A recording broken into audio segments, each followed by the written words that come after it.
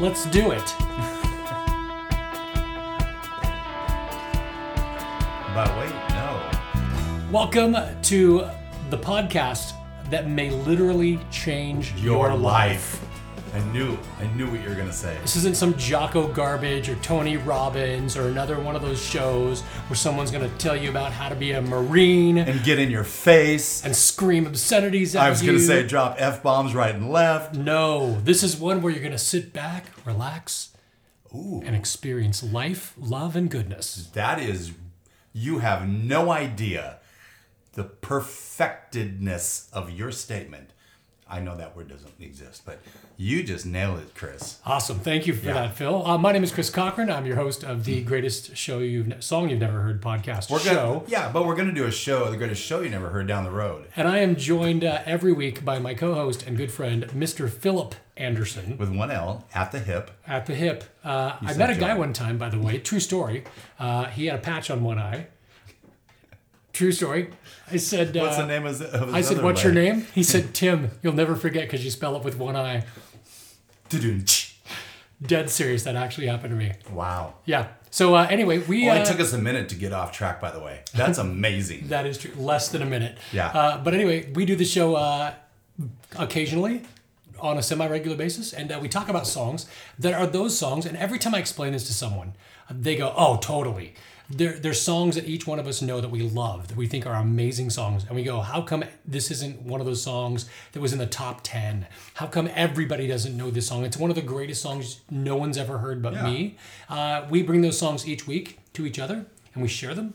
And then we comment on them. And the catch is neither one of us know what song it is or anything about it until we hear it for the first time. Based off what model, what podcast model did you pull this from? Yes, you do. I don't know. Yeah, it's the one with Sadakis and the three people that kind of bring on a guest, but the other ones don't know. Oh yeah, based on dang it, Smartless. Smartless. Yes. Yeah. Give them a shout out. They don't know maybe they'll give us a shout out now. We'll have to tag them. My favorite episode on Smartless is the one with Martin Short. Oh, the Martin Short one's good, but I still gosh. think my favorite one of all of those is either Brad Paisley, believe it or not, who I can't stand his music, or George Clooney. George Clooney tells so many funny stories that are just so the opposite of what you think George Clooney is. He, as a side note and a shout out to the show, George Clooney literally took a dump in a cat box after a 3-month prank he was pulling on his roommate. Oh my God. Yes. Sorry, that's really funny. Yes. I love that. Yes. That's how funny George Clooney is. Well, as a semi-non shout out to the show, I do like it a lot, that podcast. The Tina Fey one fell short for me. It just kind of left. Everybody has an off day, Phil. Yes, and I have them all together in the form of 60 years. Oh. It's a world's record. You can look it up. The world's record of off days? Yes. 60 times 365. Well, you do the math. Yeah. Tell us about the song we're going to be hearing today, Phil. Well, you got really down in your FM voice. Oh, thank you. Well, this is how I was trained. Well, and it's good. Sit back and relax to the soothing sounds of this next song, which will get you thinking. I probably could have been a star in radio. The problem was I got into radio at the end of the big voice movement. Sure. So I was more of a personality. And the other part too was the only nickname I would have ever been called is Coach Cock. So that didn't fly in Christian radio. And no. And what was your nickname in high school again? I don't remember. Do you? It was something big something, and it just didn't make any sense. Yes. Anyway, we are so far off track and flirting with having to put a censor thing on this. It's true. No swearing. None. No F-bombs. None. As of yet. And in the lyrics, you're not going to hear any either.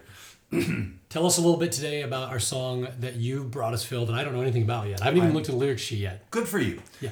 It's right there in front of you, and you have your hand next to your face. So this is, I'm finding that I just like to listen to the song before setting it up. All right. But I will say this is a a band that many of my generation know. Okay? Huge theatrical band. Like stage full of musicians and theatrics. And this is the song we're going to listen to. All right.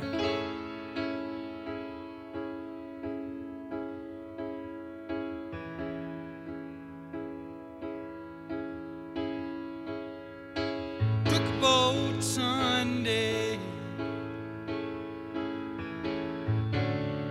down by the sea. It just felt so nice. You and me, we didn't have a problem or a care on us, and all around was silence everywhere.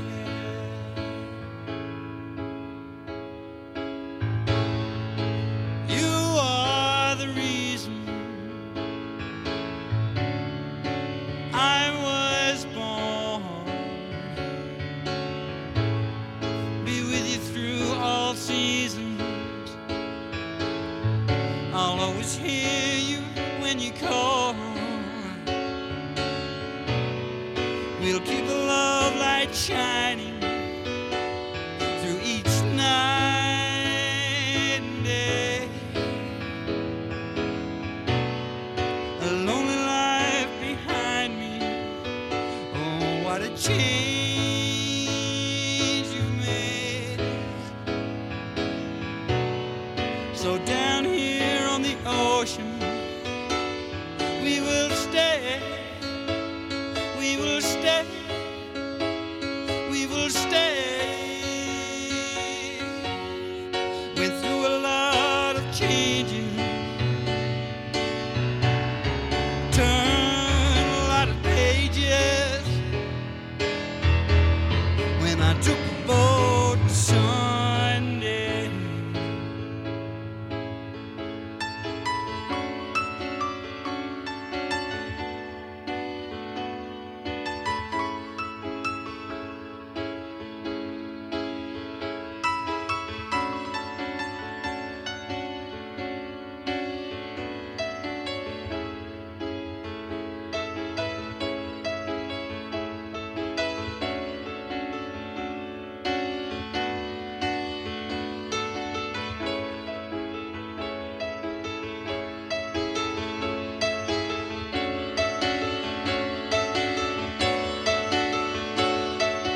To know you as I know you now, that's all I need.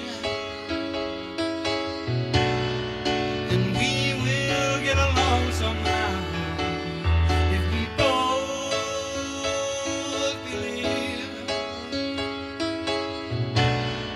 So down here on the ocean, we will stay. We will stay. We will stay. Been through a lot of changes. Turned a lot of pages when I took a boat on Sunday.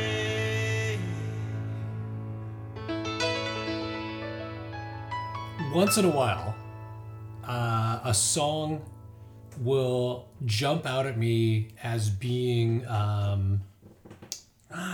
the word profound is too big, but the same sentiment applies. A song that you listen to and you go, wow, that's a really simple song that goes much deeper when you start thinking about it and analyzing it. And maybe listening to it over and over. It's funny you say that because my immediate thought was I really need to listen to this a second time. Yeah, because it's contemplative a little Yes. bit, right? Okay. Yes, and what kills me about this song the most is I know this voice and I can't tell you who it is. That's because awesome. It's one of those yacht rock radio songs where you know their top 10 hit from that era, and it is yacht rock. Am I right? Do you know the phrase yacht rock? No, I don't. So Please sailing, educate. Takes Oh. Me Away. That whole soft FM. That's Styx, rock. right? Is it Styx the Sailor? No, Oh, that's Christopher Cross, right? Yeah. Don't ever listen to him sing that song live, by the way. Like, don't ever listen to him sing any song live. you want to? Oh my gosh. Do you know what happened to him? He started singing and people stopped coming. No. No. He actually converted to Christianity, started a Christian music label, and screwed a bunch of people out of their like royalties for their songs. It's a really funny story. After going, so the Christian artists Yes. that he brought on board Yes. said, we're going to do this and we're going to make God proud. Yes. And he took all their money. Yes. That's not cool. It's awesome, yeah. It's 'cause he can't sing But live. that's like Christopher Cross, all those, that FM soft rock thing that was big in the 70s. Oh, It's called, so Styx did Lady. Yes. Lady. yes. You love that song. Well, yeah, that's okay. Those are they're all considered yacht rock now Yeah. by the millennials. Interesting. Yeah, and this would fall in that same genre. And then when Okay. you tell me who it is, I'm going to be angry Oh, because yeah, I you know are. who it is. Yeah, you absolutely are. But the couple things about this song before you tell me more about Sure. it. The metaphor of I took a boat on Sunday being about the recent past, and that being a metaphor for a change in someone's relationship. And now we're going to stay on the ocean, and that being like, this is the rest of our lives. Loved that metaphor. I mean, you know me, I'm a lyrics guy. I loved the metaphor there. Even though some of it's a little bit trite and cheesy with like turning a lot of pages. That reference of I took a boat on Sunday is just so good to me, and it fills all the boxes, ticks all the boxes for me. I wanted to share the one line that I've always, this whole song is hinged on. Okay. It's the first line in the second stanza. I trying to decipher this lyrically and separate as it should be. I did all that. You are the reason I was born. That has always just grabbed me by the shoulders and brought me in. I love that line. Yeah. It's so simply sung, and how many of us can relate to that one line, right? The other thing that stood out for me in this song too was the production value. First of all, the piano is just so beautifully recorded. When It's it gotta hits be the a deep concert. notes, Oh it my is God. so big. But you can't hear it very well unless you listen sharp. Really listen to it. There's a keyboard pad behind the piano, and when this song came out, when I would imagine, my guess is it came out about between 76 and 78 is my guess. Maybe as late as 80, but probably not. But when that came out, the only way they would have done that is to have recorded that separately. It wouldn't have been like today when you see some dude with a keyboard and it sounds like a concert grand and there's some weird keyboard part behind it, which is fascinating. And then the double vocals in the last two stanzas of the song, where it's almost like it's a reverb, but it's almost like he's singing the song twice, like he had to sing all the lyrics twice. It was everything I love about that era's music production, and it's so well produced. All right, let's Tell me pull back more. the curtain. 1977. Oh, so I was on track. Yes, you were, which, easy enough. Even in the Quietest Moments is the name of the album. Okay. This is the first cut off that album. Really? No.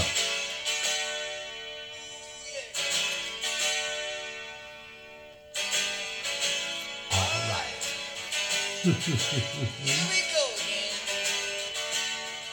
Oh, I thought he was going to start with the words. Anyway, we don't have to. We all know the song. Yeah. So that's Supertramp. Okay. All right.